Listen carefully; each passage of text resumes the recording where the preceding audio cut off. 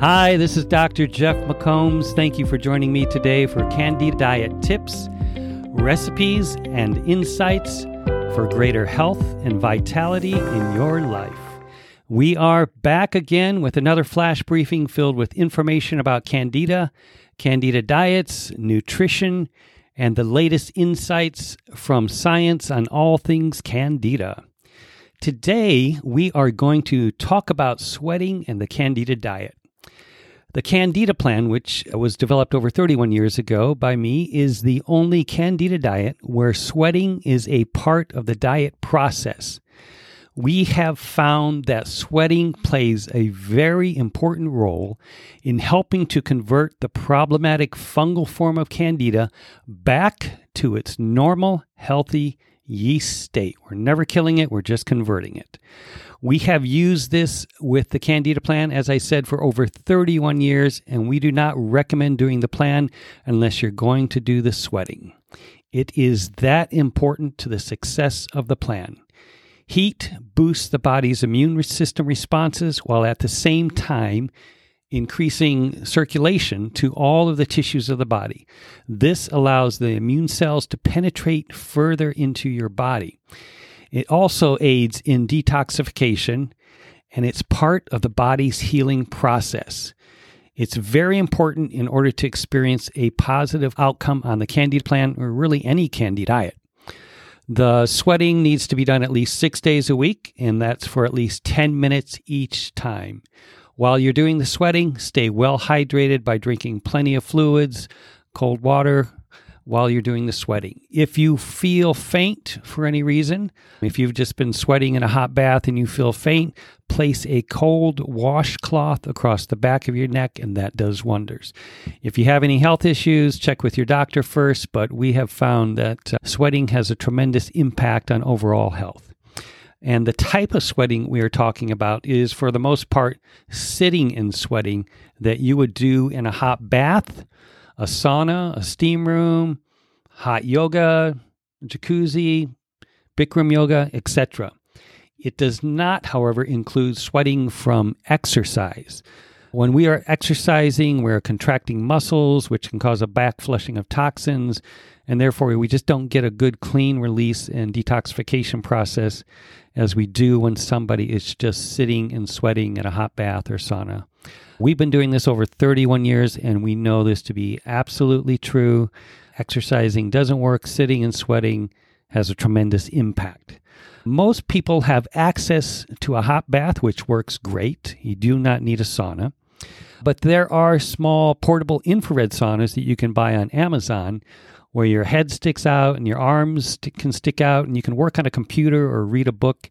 This type of portable sauna has been around a long time. I remember going down in my basement when I was a young lad and seeing my mom sitting in one of these with her head sticking out reading a magazine. So this is great for sweating.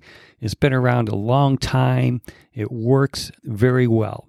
Now, there are also some of these type of saunas that are steam saunas, but we don't typically recommend them because most people are going to be steaming chlorinated tap water. And when you do that, you release the chlorine as a gas, and now you're inhaling chlorine gas while you're sweating. And this is supposed to be a healthy process that helps to detoxify the body, so we're not looking to add more toxins. However, if you do have access to purified water, steam works just as well. And, over the years, we have seen some very inventive options that people have created when they didn't have a hot bath, when they didn't want to buy a portable sauna. We had one couple who lived in a loft. They put up a pup tent. They covered it with blankets and towels. They hooked up a steamer to it, and they would lie in it and sweat. And that's how they did their sweating, 6 days a week. And of course, they used purified water, which is what we recommended, and they had great success. We had another family that was living in Costa Rica, and they also did not have a hot bath. They didn't have a sauna to go to.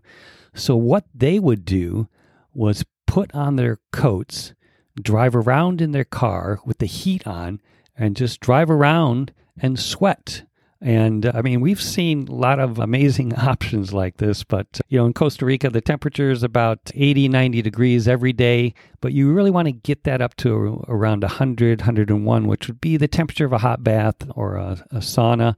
Some people ask, can they sweat outside in the sun? And yes, if it's 100, 101, and that would mean even in the shade, being that there's not like cool breezes cooling you off. You just have to maintain that heat. We're only looking to sweat about 10 minutes. Obviously, if you're in a hot bath, how do you know you're sweating? And typically if you're sweating from your forehead, just time that you're sweating 10 minutes. There are a lot of great benefits to sweating, and it is an essential part of our Candida diet, the Candida plan. Our Candida diet recipe today is turmeric herbed rice. This is an easy recipe that requires a rice cooker and is easy enough to prepare. What we do is the following ingredients are mixed together: 1 teaspoon of dried onion flakes, a half a tablespoon of dried celery flakes, 2 tablespoons of dried parsley, 1 teaspoon of dried garlic flakes, half a teaspoon of turmeric, half a teaspoon of salt, 1 cup of chicken broth, 1 cup of water, 1 pinch of ground cloves, 1 cup of brown rice, and 1 cup of scallions chopped. Rinse the rice in a strainer first and drain very well. Combine all the ingredients and put in the rice cooker or cook according to the rice package instructions. It's very easy. You just turn it on and it automatically just cooks everything for you, gives you some nice fluffy rice, brown rice, not white rice. And it is easy enough that even I could cook it, which is saying a lot. We will try to get these notes for this flash briefing up on our website as soon as possible so that you can replay this episode and see the details in the notes. I hope you have enjoyed today's flash briefing, and be sure to subscribe for future briefings and help spread the word about Candida diet tips, recipes, and insights. If you can rate this briefing and give us some love there, that would be greatly appreciated. If you have any questions, please let us know, and we'll try to answer those in one of our upcoming flash briefings or get back to you personally. You can email us at support@candidaplan.com. That's CANDIDAPLAN, candidaplan.com, or call us at 780-888-236-7780. You can also find us on iTunes, SoundCloud with the Candida Chronicles podcast, on Facebook at Dr. McComb's Candida Plan.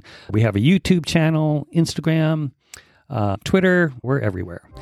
Thank you again for taking the time to listen in, and have a great day.